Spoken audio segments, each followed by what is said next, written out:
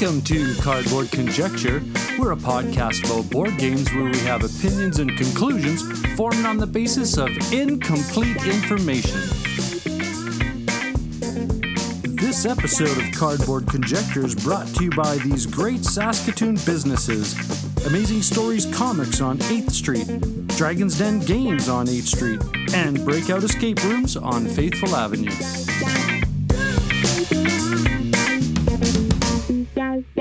Hey there, how's it going, eh? This is What You've Been Playing Wednesday, and this is a special weekly episode where a bunch of us content creators come together and let you know what we've been playing recently.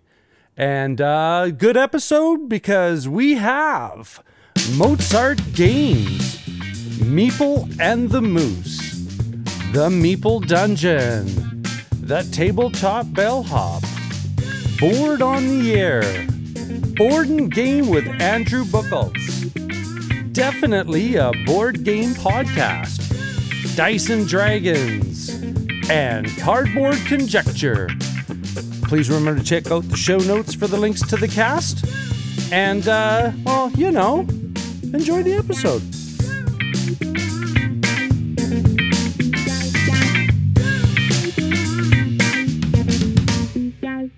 Hello everybody, this is Chris Morris from Mozart Games, and I'm thrilled to be back again on What You've Been Playing Wednesday this week. If you want to give me a follow on Twitter, you can find me on there as SpiderMo. That's Spider with a Y. I'll often post pics of games that I've been playing, some of my ongoing challenges as a designer, and a few rants and raves along the way. This week I want to talk about a new game that I was able to try twice while at Shucks earlier this month. It's called Keystone North America, from designers Isaac Vega and Jeffrey Joyce, and published by Rose Gauntlet Games, which is Isaac's new company, along with his business partner, Lindsay Rode. It plays 1 to 4 players and takes about 90 minutes to play a full game. In Keystone, players are trying to collect various flora and fauna tiles to fill their 4x4 board in such a way that they're able to score as many points as possible at game end. Each tile has a number from 1 to 5 printed on it, as well as various biome icons that you want to match as much as possible during the game. You want tiles in each row and column that are in numerical order, as they'll score more points at game end if you can make larger runs. The biomes allow players to collect tokens during the game that are used as currency, and will also score some points of their own at game end. Various tiles will also have symbols representing keystone animals, which will score you more points, as well as other symbols that you'll be trying to match to your secret objective for endangered species or research symbols. In all, this is very much a point salad game, where everything you do earns you points in some way, but how well you manage all of these areas will be key to your success or failure at the end of the game. On a player's turn, they get 2 actions, and those actions can be to take and place a tile from the market to their board, purchase a wild tile, or use one of the special actions that are randomly set up at the start of the game. These special actions also work as part of a timer to the game, as the more that they are used, the shorter the game will be. Otherwise, the game will end once one player has completely filled their player board. Each round, players have to carefully choose which tiles they will draft, having to spend tokens to take ones that are further back on the track by placing their own tokens on any animals passed over, making them more valuable to players in later rounds. When selecting a tile, you must decide how it will score you the most points at game end, as you need to make runs in ascending or descending order, but all tiles in that run also have to share at least one biome. Every tile will also potentially score for both the row and the column that it is in, and it can be very difficult to maximize your scoring in that sense. You might need a 4-value tile that has both a wetland and an Arctic biome to score it properly, and you may also need a specific research icon in order to reach your hidden objective in that space as well. So players are constantly having to decide when to pivot or when to ignore one area completely, so as not to jeopardize their other endgame scoring areas. Fortunately, the special action tiles can help you immensely, as they allow you to look through the discards to take a tile, or through the top of the deck to do the same. Some of the tiles also allow you to move tiles previously placed, or to research previously placed tiles, which will score you more points at game end for your runs. However, each of these tiles also forces you to discard other tiles from the market, which cycles them through very quickly. Because of this feature, players cannot plan their turns in advance, as you have no idea what's going to be available to you until your turn is about to start. I do wish there was a way to mitigate this cycling of tiles a little bit, as there's no restriction as to what tiles can be removed, meaning a savvy player will see something that their opponent may need and take an action that removes it before they even have a chance to take it themselves. Because actions are so limited in this game, this kind of take-that mechanic really hurts the game, as there are very few ways to mitigate it. There were a lot of groans at our table every round as much-needed tiles were discarded and buried in the discards before players were able to get them. For a game about preserving ecosystems, this seemed a little counterintuitive, but we all still really enjoyed our plays of it. Experience definitely plays a huge part in this game, as our scores increased dramatically in the second play, with the winning score nearly doubling from the first game to the second. The artwork on all of the cards and tiles is gorgeous, and the game has amazing table presence. Even though every tile has a lot of icons on it, as many as 9 things that players are looking for, they're still super clear and easy to read. The player boards are double-sided, and although I loved the look of the artwork on each one, I used the plain green side in my second game, as I found that artwork to be a little distracting when trying to make sure that I had everything in order. There also appears to be a huge solo mode included in the box, with a dedicated manual inside with 20 scenarios that players can work their way through. There are also several sealed envelopes included in the box that I believe are for use in the solo mode, adding new tiles to the game, which I think can be used in the full game as well. I'm very curious to try this game a little bit more to see how to make my ecosystems work as much as possible. I definitely felt like things clicked partway through our first game, and was glad that we tried it again the next day. I don't think it'll get stale with all the options that are available to players during the game, and using the same strategies will not guarantee a victory, depending on what your opponents are doing. Definitely give Keystone North America a try if you have an opportunity to find this one in the wild. Thanks again for listening to my thoughts and muses about this game. Feel free to share your thoughts about this review with me. Once again, I'm Chris Morris, and you can find me on Twitter as SpiderMo. May all of your dice rolls be critical successes.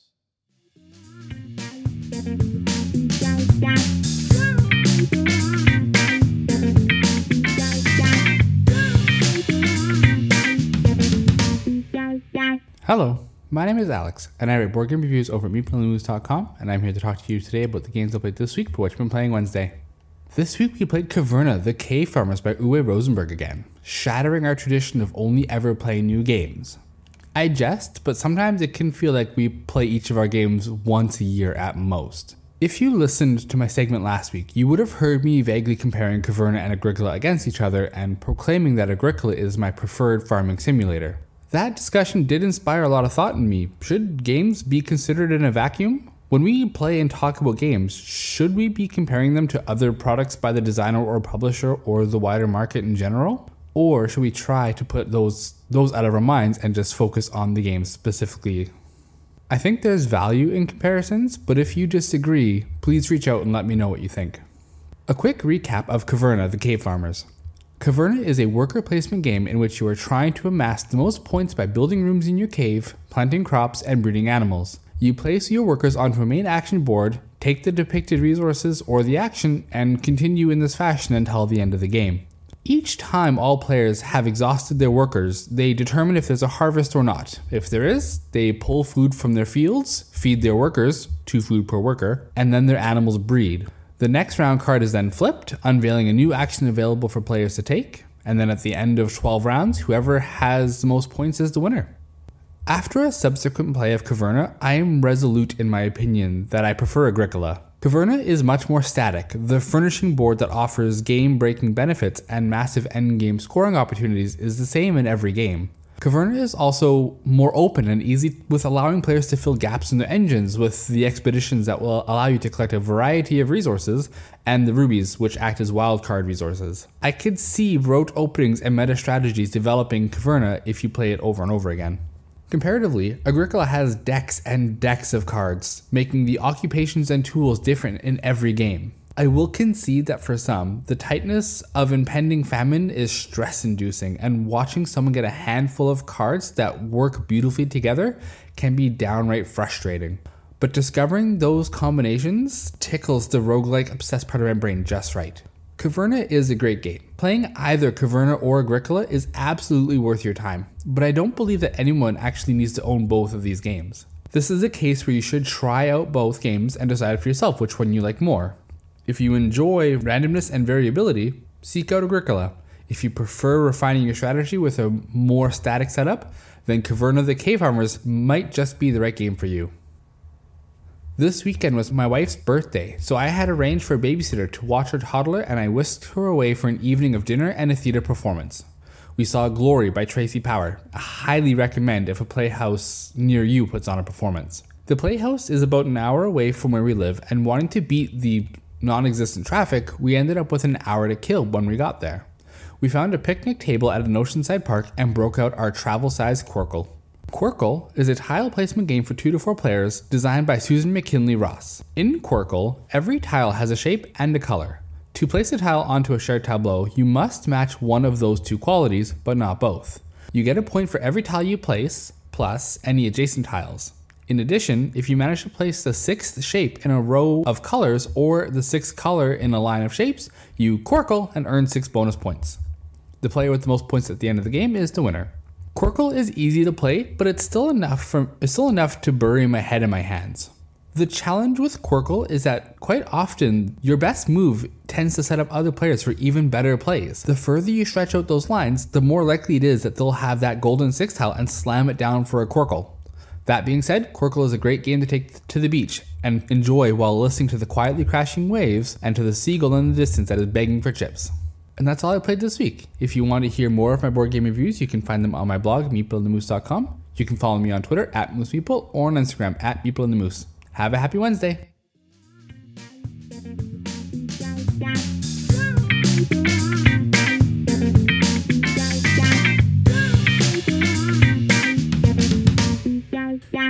Hello everybody, it's Rob and Anna Marie from the Meeple Dungeon. Hello. And we are back again recording for the What You've Been Playing Wednesdays podcast. We've been playing one game this week. What game is that, Anna Marie? That game is My Father's Work, designed by T.C. Petty III and published by Renegade Game Studios.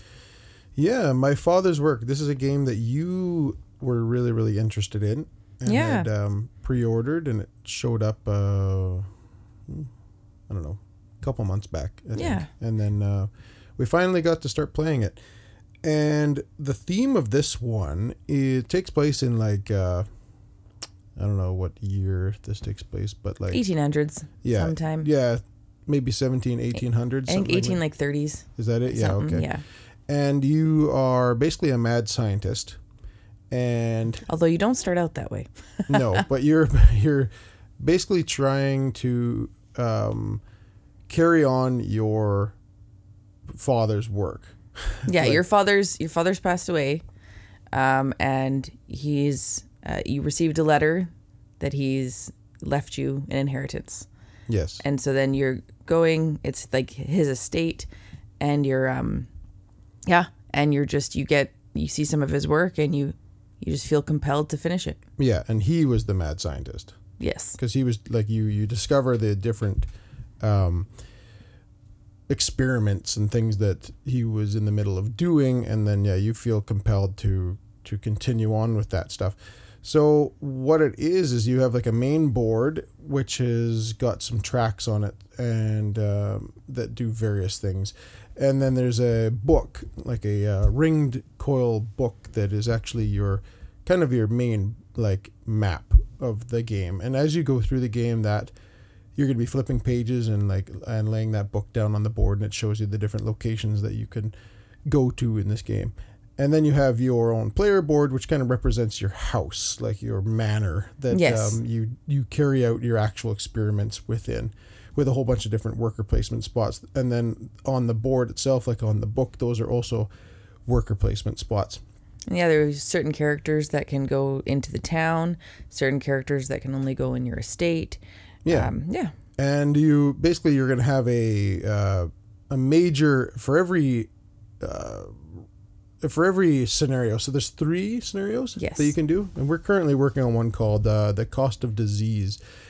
And so that makes you have a specific setup for the board, and you go to specific pages of the book, and you have specific items that are come out of this little box that you use for the game.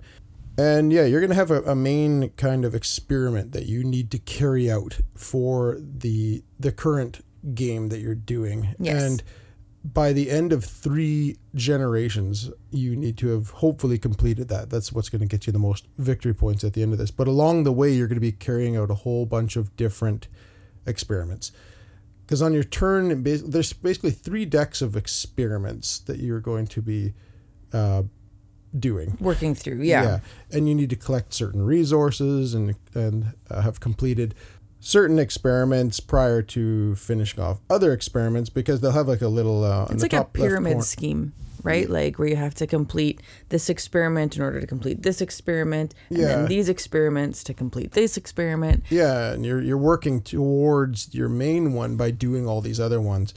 And it's a really simple game. We haven't we're not going to give away too much of what we think of it yet, because we're going to be doing a full review of it on our podcast, the Meeple Dungeon podcast. But yeah, this is a general rundown of how it kind of works and what you're doing in this game. And yeah, it's a fun one so far. Like it's a lot different than I anticipated. Yeah, and the whole while you're doing your experiments, you're also having to balance the townsfolk, because that's the tracks that I mentioned on the board earlier. Yeah, you're trying to complete your father's work, but if you're spending too much time there and you're being secluded, the townsfolk get kind of curious, like what are they doing over there? What's happening over really there? Cool thematically. And you need to balance that so that the townsfolk don't get too curious and upset, and while you get still get your experiments done. So it's a neat balancing mechanism and act they have in there. Particularly funny because it's called the creepy track. Yeah. So the more creepy you are, the more angry and like suspicious the townspeople become. And it's got these 2 tokens that are working towards each other. So you've got like your creepy token moving up the board, up the track, and then they have the flaming pitchfork token going the other way. So if they ever meet, then it becomes a bad situation for whatever player may have triggered that.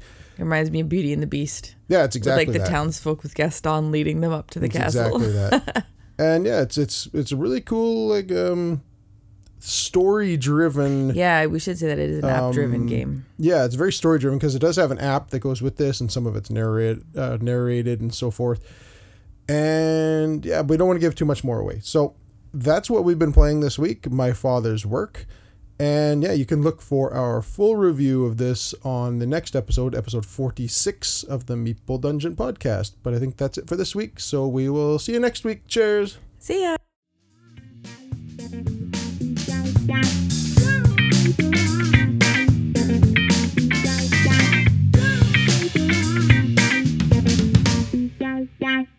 Hello and welcome to the Tabletop Bellhop segment of What You've Been Playing Wednesday. I am Mo Tuzano, the Tabletop Bellhop, your cardboard concierge, helping you make your game nights better. First off, let me apologize for missing the last couple of weeks. I had some dental surgery that didn't go as well as it could have, and it's been taking longer than expected to heal. Due to this, even though it's been 3 weeks, I don't have a ton of games to talk about today, but I do have 4, so let's get going. First up was trying Mountains Out of Molehills, which was sent to me by the op, and I tried this one out with the extended family. As expected, my kids loved this one. They loved the way the game looked with its 2-tiered board, acrylic standees with awesome artwork on it, and rubbery hills. They loved the programmed movement system and the chaos that was caused by it. It was a huge hit. Mim ended up enjoying it quite a bit as well. Now, we played a second game of Mountains Out of Molehills in the last couple weeks, and this was a 4-player game with our friends Tori and Kat, and they both enjoyed it as well, though I gotta say not quite as much as my kids did. Overall, that's 3 plays so far with 2 hits and a miss, with that miss being our only 2-player game. While I was a bit worried after that first game, it seems this may have just be one of those games that needs at least 3 players. Now, I still want to get in a couple of more plays, at least one with 3 players, before I share my final thoughts and a review. So look forward to hearing more about Mountains Out of Molehills in the coming weeks. Next up, we replayed and finally successfully finished Scenario 4 of The Ghost Betwixt. We split the party differently, and that seemed to help. Now, one thing that was interesting to me, and it was something I was looking forward to discovering, is that the game did feel quite different, especially the second half, due to all the things that are randomly generated while playing, like what rooms come up in what order and where monsters spawn and so on. While replaying the mission did feel similar, like we definitely played it before, it didn't feel like we just played the same game again, which is a really good thing. While we did win this time, which was a relief, the game still took a very long time. I'm guessing about 4 hours, though I forgot to check the time when we got started to know for sure. This does seem to be par for the course with this game, and honestly, I think this may be the biggest turnoff for some groups for this game. Long, extended gameplay. This is an epic game, probably the only game you're going to play during a single game. Now, on a more positive note, finishing Scenario 4 unlocked a lot of stuff. We finally know what monster trophies are for, though we were tracking them wrong and probably missing out on some stuff we should have earned that could have been explained better in the rulebook before we got here. We can also now go shopping and sell items through a pretty cool random in-stock system. And we unlocked scavenger hunts, which I gotta say are a bit of a mixed blessing because they add replayable content. They're missions you can do over and over again and missions you can just play without having to have finished the full campaign. But it also made it so that the full campaign isn't 6 missions, as it says on the box and as was advertised. We're now at a minimum of 9 missions to finish the game. Now, what this last bit means is there's no way we're getting this one finished by Halloween, which was our original goal. Instead, what I'm going to end up doing is I'm going to provide a detailed review and thoughts on tonight's live show. That's Wednesday, October 19th, sharing what we think so far, having been through, half the game approximately at this point. Then sometime in the future, I hope to do a follow-up once we actually finish the entire campaign in The Ghost Betwixt. So if you're curious to learn even more about this game, again, join us tonight on Twitch. Next up, we got in our first 4-player game of Cowboy Bebop Space Serenade, which Japanime Games sent to us to check out. What was most interesting here is that we played it with a couple who knew nothing about Cowboy Bebop except that it's a well-known anime. They didn't even know the premise of the series, and I'm very pleased to say that didn't matter at all. Like the theme of a mixed ragtag bunch of bounty hunters who are kind of working together while trying to outdo each other is pretty straightforward. And I gotta say, it makes pretty much perfect sense, even if you don't know exactly who Spike Spiegel is. Now, both Tori and Kat really enjoyed the game, and they actually asked to play it again the next time we get together, and that's always a good sign. Now, personally, I enjoyed this play even more than our last play, as I get to learn the game more, right? Develop a bit of game mastery. I discover better ways the cards interact and better ways to use them, and seeing some people pull off some really good combos to get some good scoring before cashing in a bounty was cool to see. Now, as for a full review, it's going to be a bit for this one. We've only played twice at this point, but I will say it's looking really good so far. As for my last game, I have been playing around with a prototype copy of Pocketbook Adventures. Now, this one's live right now on Kickstarter, and I strongly suggest go right now and check it out. This is a solo play RPG style adventure that reminds me of classic Japanese role-playing games like Dragon Quest and Zelda. You get this small spiral-bound book that fits in your pocket, and all you need to play is that book and a pencil. Each adventure gives you like a grid-style map, and you're moving around the map, and you're collecting coins and hearts and battling monsters. And battling's done with this unique point the pencil with your eyes closed system that actually works really well. You're going to take all the stuff you earn, and then between adventures, you can kind of level up and buy gear. It actually does a really good job of giving that classic RPG feel. It's actually really cool. Now, for any of you in the US, to me, this is a no-brainer. It's $12 US, including shipping, which is a great price, especially for the amount of fun I'm having. And I'm at the first boss fight at this point. Now, of course, it's a bit more here in Canada, and there is shipping, but I still think this one's worth it. Now, I'm also going to be reviewing Pocket Adventures tonight, a live show. So if you want to know more about how that game works, I hope to see you tonight. Well, that's it for the games I've been playing. Already mentioned twice, but we're recording a live show tonight on Twitch, twitch.tv/tabletopbellhop. We go live at 9 p.m. Eastern time. That episode tonight, we're going to have Sean and I are sharing some great games for a Halloween game night. We're, of course, reviewing The Ghost Betwixt and Pocketbook Adventures, and, of course, there will be more, including the other games I've been playing recently. I hope to see you there. for the Tabletop Bellhop Gaming Podcast. I am Mo Tuzano. Good day and game on.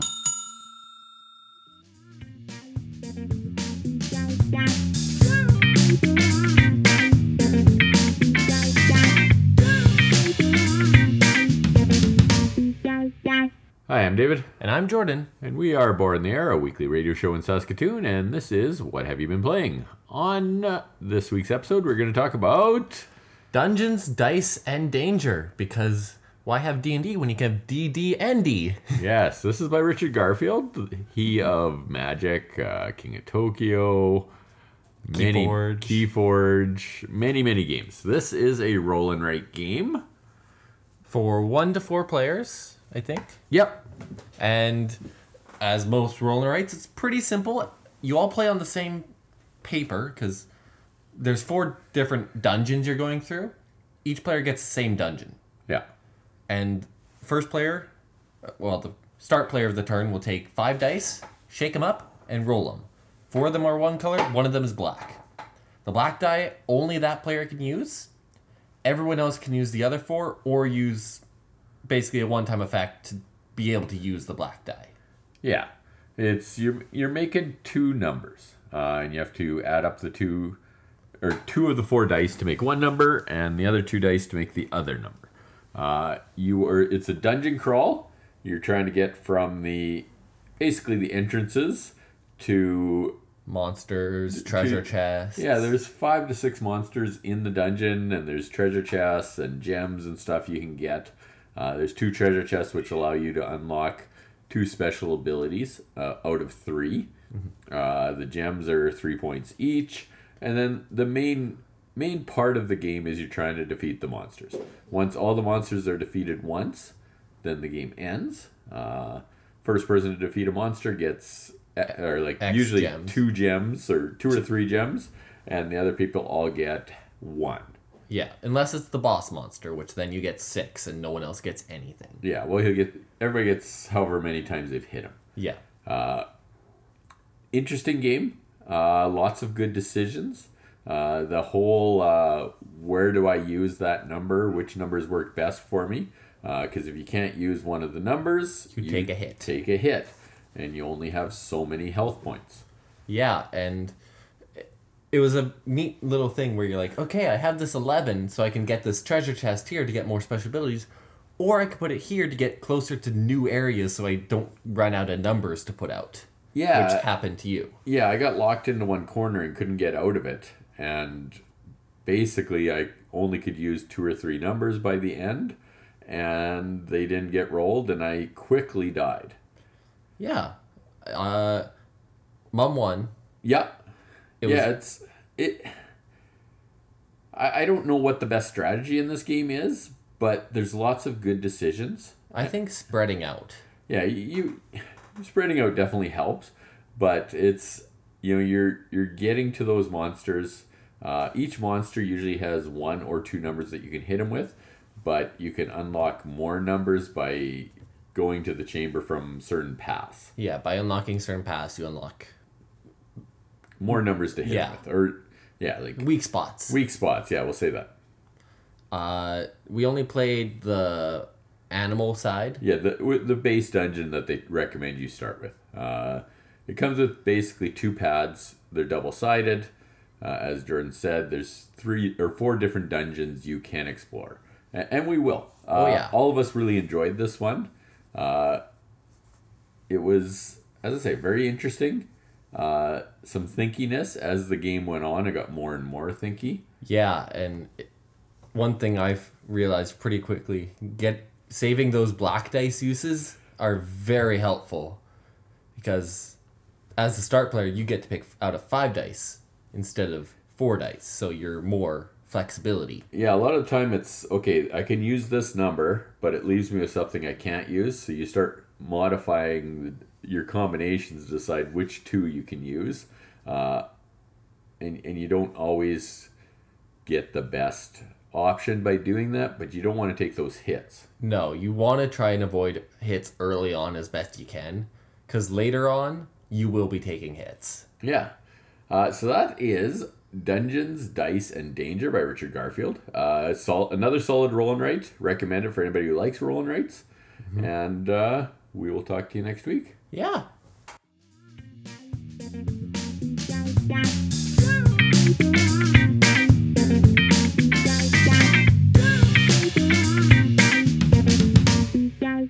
Hi, this is Andrew Buckles of BoardingGame.com, and I'm here to talk about what I've been playing. This week, I'm going to talk about Undaunted Normandy. Undaunted Normandy is a 2019 release designed by David Thompson and Trevor Benjamin, with art by Roland McDonald. It was initially published by Osprey Games. Undaunted Normandy is a deck-building historical wargame. It's set during World War II, specifically in Normandy, France, in the summer of 1944, following the breakout from the invasion beaches. The basic Undaunted Normandy game is for 2 players, with 1 player commanding a rifle platoon on the American side, and 1 player commanding a rifle platoon on the German side. However, in the later Undaunted Reinforcements expansion, there is a solo mode designed by David Turczi and David Digby, which enables you to take on a bot controlling either of those sides. Undaunted Normandy is a scenario-based game, and there are 12 different scenarios included in the base game box. Each scenario takes about 45 to 60 minutes once you're familiar with the game, and that's true regardless of whether you're playing solo or with 2 players. A cool part of the scenarios in this is that for each one you will build a specific map given by the scenario book, and you do so doing terrain tiles. These are double-sided, so there is a lot of potential terrain variety. And even when you're using some of the same tiles, the map is different based on their proximity to each other and also which ones are worth objective victory points. Some of the terrain includes open fields, forests, buildings, a canal, and high ground. So there's a lot of terrain variety, and the terrain really has a significant impact on the game. Another thing that changes from scenario to scenario is the makeup of your squads. Both players in each scenario have a list of what starts in their deck and what starts in their supply that they can pick up later. In the first few scenarios, those are relatively basic cards like the platoon sergeant, squad leaders, riflemen, and scouts. In later scenarios, more advanced cards like platoon guides, machine gunners, mortars, and snipers come into play. The deck-building engine at the core of Undaunted Normandy will be familiar to anyone who's played a deck builder like Dominion, Trains, or Star Realms. Each round, you draw cards, and then you have to decide what to do with them. As in most deck builders, there are ways to improve your deck by adding new cards, and also by refining it by getting rid of less useful cards. There are some great twists here, though, that make this deck-building system work very well for a platoon-level historical game.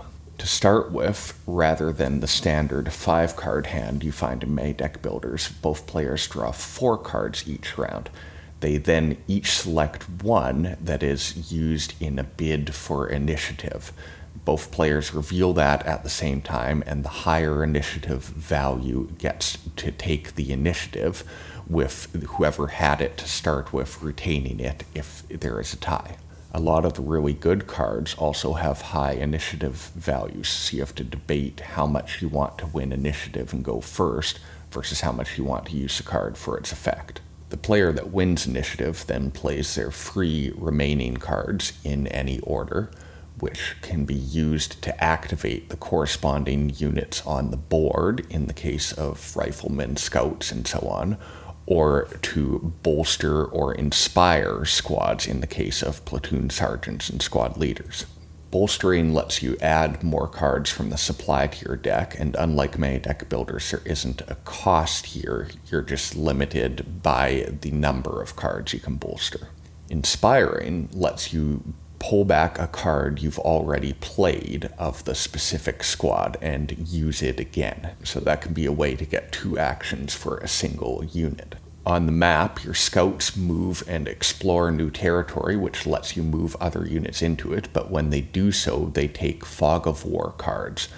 These are like the waste in trains, and they wind up clogging your deck, but you can also use scouts to get rid of them. Your riflemen then move on the map, usually to objective points, and they can take control of those points if there isn't an enemy counter on the tile. And most scenarios require control of a certain value of objective points to win. Riflemen and scouts can both also attack the enemy, which requires rolling a 10-sided die and trying to beat a value based on the opposing unit's defense, the defense of the tile it's on, and how far away it is. More advanced units can either do better attacks or do special attacks.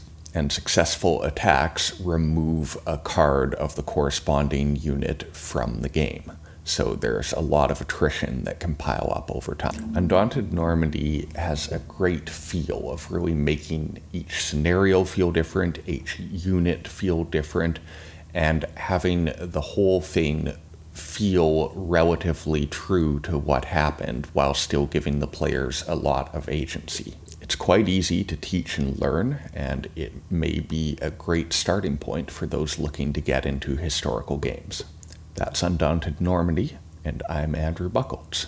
You can follow me on Twitter at Andrew Buchholz, BUCHOLTZ, and you can read my board game writing at boardandgame.com. Thanks for listening.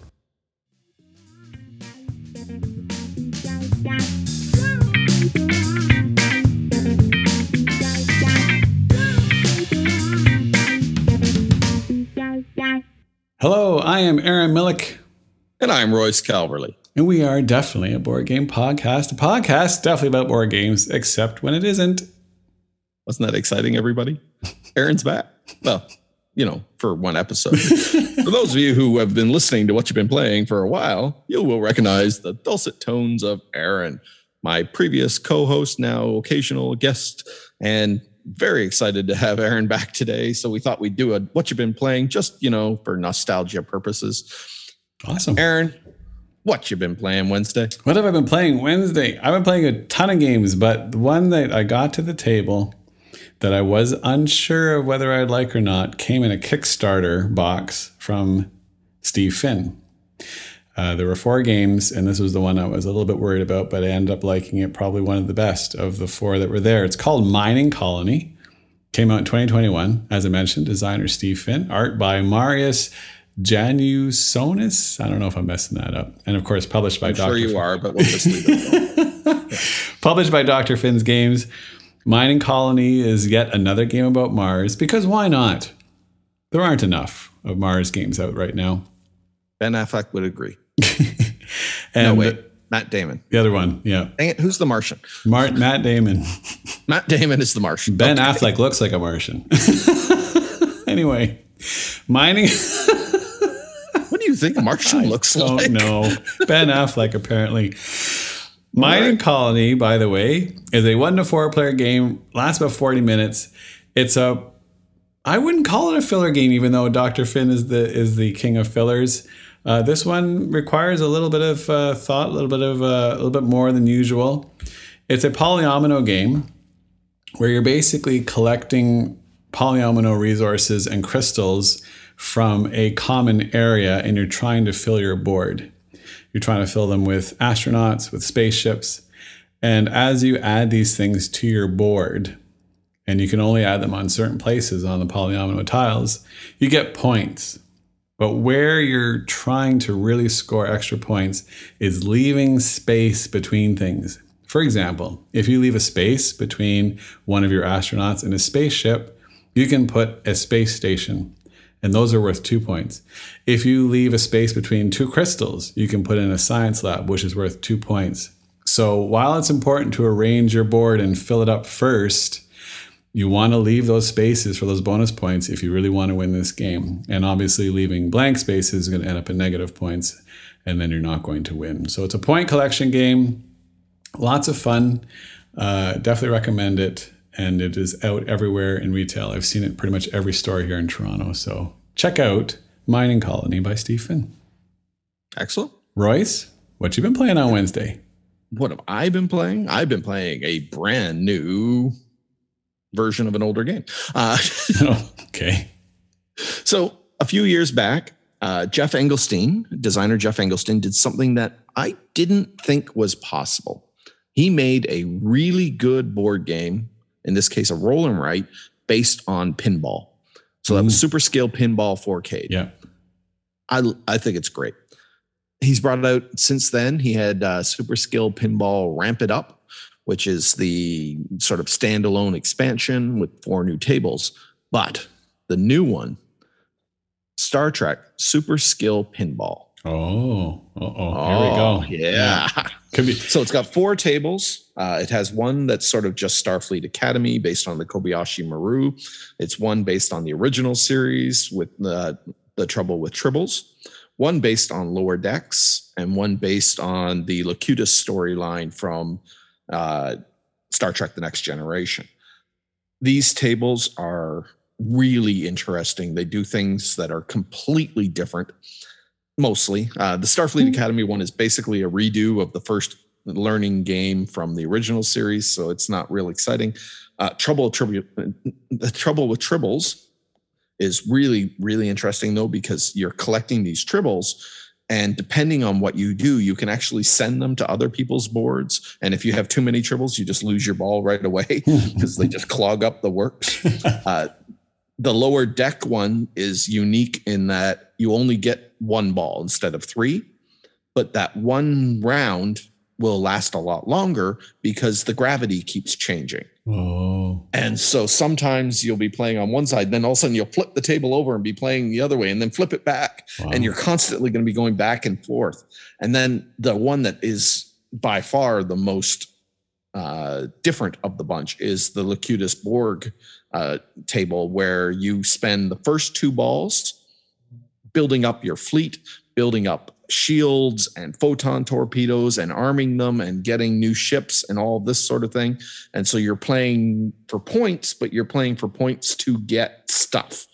And then with the 3rd ball, you leave your original table and you go to the glass, what they call the glass back, and you play a game there where you are almost playing like an advanced version of Breakout against a Borg cube, and you're trying to take down the cube.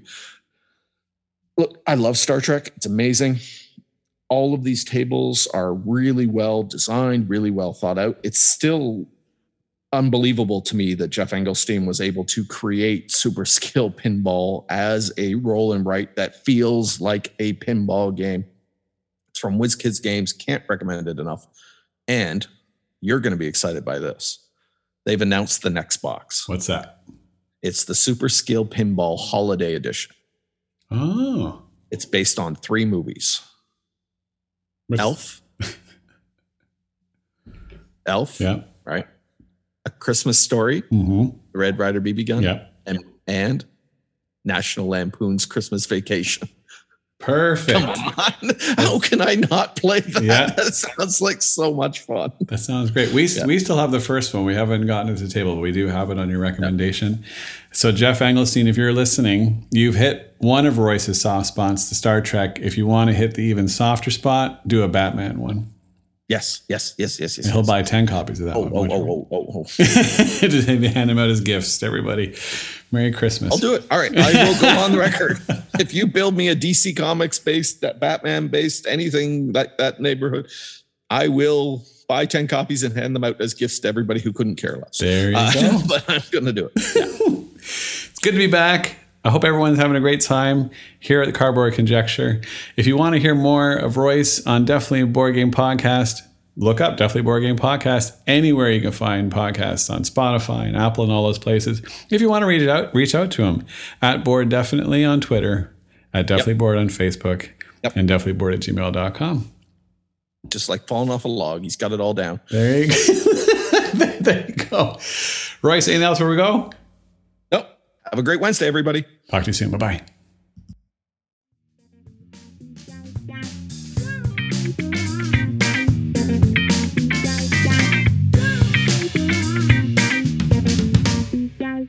What up, gamers? I'm Jason. I'm Julie, and together we're Dice and Dragons. You can find us on YouTube, Facebook, Instagram at Dice and Dragons, and on Twitter at Dice and Dragon. And what is it today, Julie? I do believe it's What You've Been Playing Wednesdays. And what have we been playing? Princess Bride. Yes, we've been playing the Princess Bride adventure book game designed by Ryan Miller and published by Ravensburger. Now, this is a game for 1 to 4 players that contains 6 chapters, with each chapter taking about 15 minutes to play. So how would you describe the game, Julie? It's like 6 mini games. I think that is the best way to describe it, because each chapter has different tokens, different miniatures that you're going to be using, and different objectives. So each chapter plays, well, fairly similarly in terms of what you, the player, are doing, but in terms of your goals and what you need to accomplish, they vary greatly. Yeah, I mean, you always have cards that you get to play that allow you to do certain actions, and you're moving characters around the board. You have different tasks that you have to accomplish. Different threats from the plot deck as well that come out. But the way you accomplish those is different, and basically the end action that you're trying to accomplish is also different. But that being said, it's fairly simple, and I think once you get the hang of it, it moves fairly quickly. I do feel that there is one big drawback to this game. And what's that? The possibility of an alpha gamer taking over the game. I mean, because basically you could play the game alone. You really can play the game alone. You could play the game with one-handed, two-handed, three-handed, four-handed, and there really is only one optimal action, which is very unfortunate, because when things are like that, it does really put an alpha gamer in a position to, kind of come to the forefront. And that's not something, that's something that does happen problematically from time to time. Either you or myself like to do that when we're playing games. Oftentimes it's more you, but I feel bad for my parents because both of us kind of like, okay, you do this, you do this, you do this, and towards the end. Because honestly, I have to say, I did enjoy it. I did have fun with it. However, after a couple of chapters, I'm like, okay, I get it. It's not, I don't know. It just didn't challenge me all that much, I guess. And I just figured, okay, I figured this out. Let's just, this is what we have to do. Let's go, get it done, and that's it. And I also feel that the fact that it is 6 mini games, it can actually be very frustrating to certain players depending on their familiarity with board games, because they're like, well, why is this way? Why is this that way? And that's not something that, that we have a problem with, that most gamers will have a problem with. You're going to look at it and it's going to be very, quite clear, and it'll be very easy for you to play. But when it comes to playing with other players, it could be challenging for them. I get it, and it can be played with young players. I think this, you can take them along this way and play the game with them that way. But I still think if you're a fan of the movie, I think you described it best, because I don't know the game all that much. I think the movie, you mean? Sorry, I don't know the movie all that much. It definitely, from what you say, represents the movie very well. Yeah, it is an incredibly thematic game. If you're a fan of The Princess Bride, you're going to have a blast with this game. You're going to enjoy it, but I can't tell you how many times you're going to get this to the table. Is this something you're going to play once and you're going to sell? Is this something you're going to play once every 2 years, once every year? It's not the kind of game that's going to really hit those replayability marks, because the fact of the matter is, you're basically just looking at your cards, which represent different aspects that are themed for The Princess Bride, and you're just like, well, what do I want to play? Do I need to move characters, or do I need to complete a challenge? Do I need to trade with another player to get the cards to complete a challenge? And there really is only one good option every single time.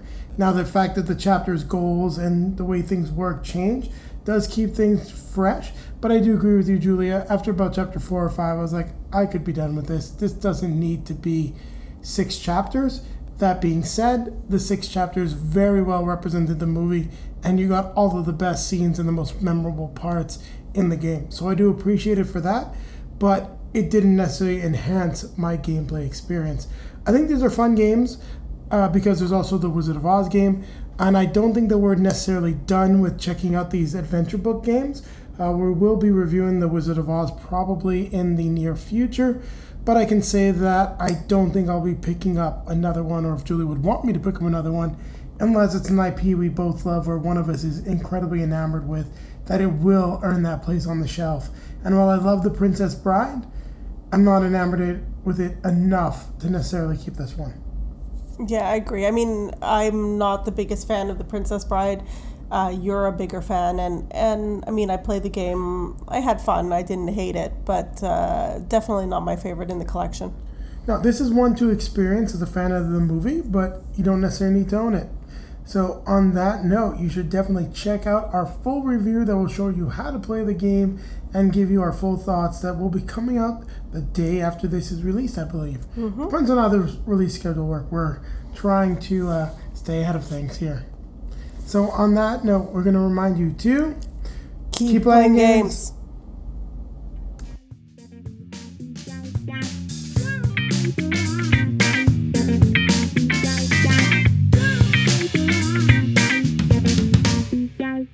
Hey there, it's Norm here from the Cardboard Conjecture Podcast and Bridge City Board Gamers here in Saskatoon. And it's fall, which means that in a few days there's going to be minus 40 temperatures. No, I'm joking. Not a few days, a few hours maybe. But we're not talking about the weather. We're talking about games that I've been playing recently. And just to rewind from last night, I had the chance to play the new skinned Forgotten Realms version of Marvel called Remix. And after we played Red Cathedral, I believe, and I'll talk about that, we played, the Remix, which is the Marvel's version of Forgotten Realms with the pick up a card, drop a card, and evaluate your hand. It was so cool. There was 4 of us. We were able to play, 3 games, and have so much fun just trying to find those combos, trying to look through the deck, trying to go into the discard and push the game a little bit longer. So it was fun. It was a game that was below $30 or below $25 even maybe, and you can't get enough of those kind of games because it's just pure joy every once in a while. So that was the Marvel version of Forgotten Realms called Remix. And as I said, we played Red Cathedral, designed by Isra C. and Shay S., published by Devere Games. And this is basically you are architects and you're building the Red Cathedral in St. Basil's Cathedral in Moscow, ordered by Ivan the Terrible, and you have a job to do. And this is basically, it was just so much Euro fun. I enjoyed myself. First of all, I had so much fun with this game. In the building of the cathedral, in each column represented by these cards that are, I understand there's a randomized cathedral deck of what cards go where and how many per stack, because in those stacks it's very much like I said, it's like a Rococo, where for each floor and the dresses amount for the floor value, so on and so forth. First place gets so much, second place gets the other. So think of that, but in columns, and what level of floor that you've constructed in this column, and that's kind of the end game point. But there's all of this other in-game stuff that is so cool. There's contracts to do. There's a very cool dice rondelle system of resource accumulation, I would call it. And it's a fun game. I can't wait to play it again. And so those are the only 2 games I'm going to talk about. I'm going to keep it short and sweet, which is so not me. But in both cases, hands down, I would play both those games again, Red Cathedral and the Remix Marvel Forgotten Realms. And just to point out, because I like to do the solo stuff, the Remix doesn't solo, but Red Cathedral does solo, and there's an expansion coming out. And Jeff was at the table, and he immediately took out his phone and go, hey, can I get this into the store? So can't wait. Little melody song there. So I could also quickly mention that last week we played one of my absolute favorite card rondelle system games, Concordia. And if you've never played Concordia, Rob, Anna Marie, I'm talking to you guys, you have to take care of that, because Once you play, yeah, it's like a Pringles, man. I think it's Pringles. Once you have one, you can't stop there. Yeah, shake your head, roll your eyes. I get it. And I also get that. I need to say thank you for listening to what we have to say about board games. And always, always, always, I don't know where that came from, but thank you to all the content creators who do such a great job contributing and making this episode happen. But before I go, you know what you got to do? You got to keep your stick on the ice and you got to take care out there, eh?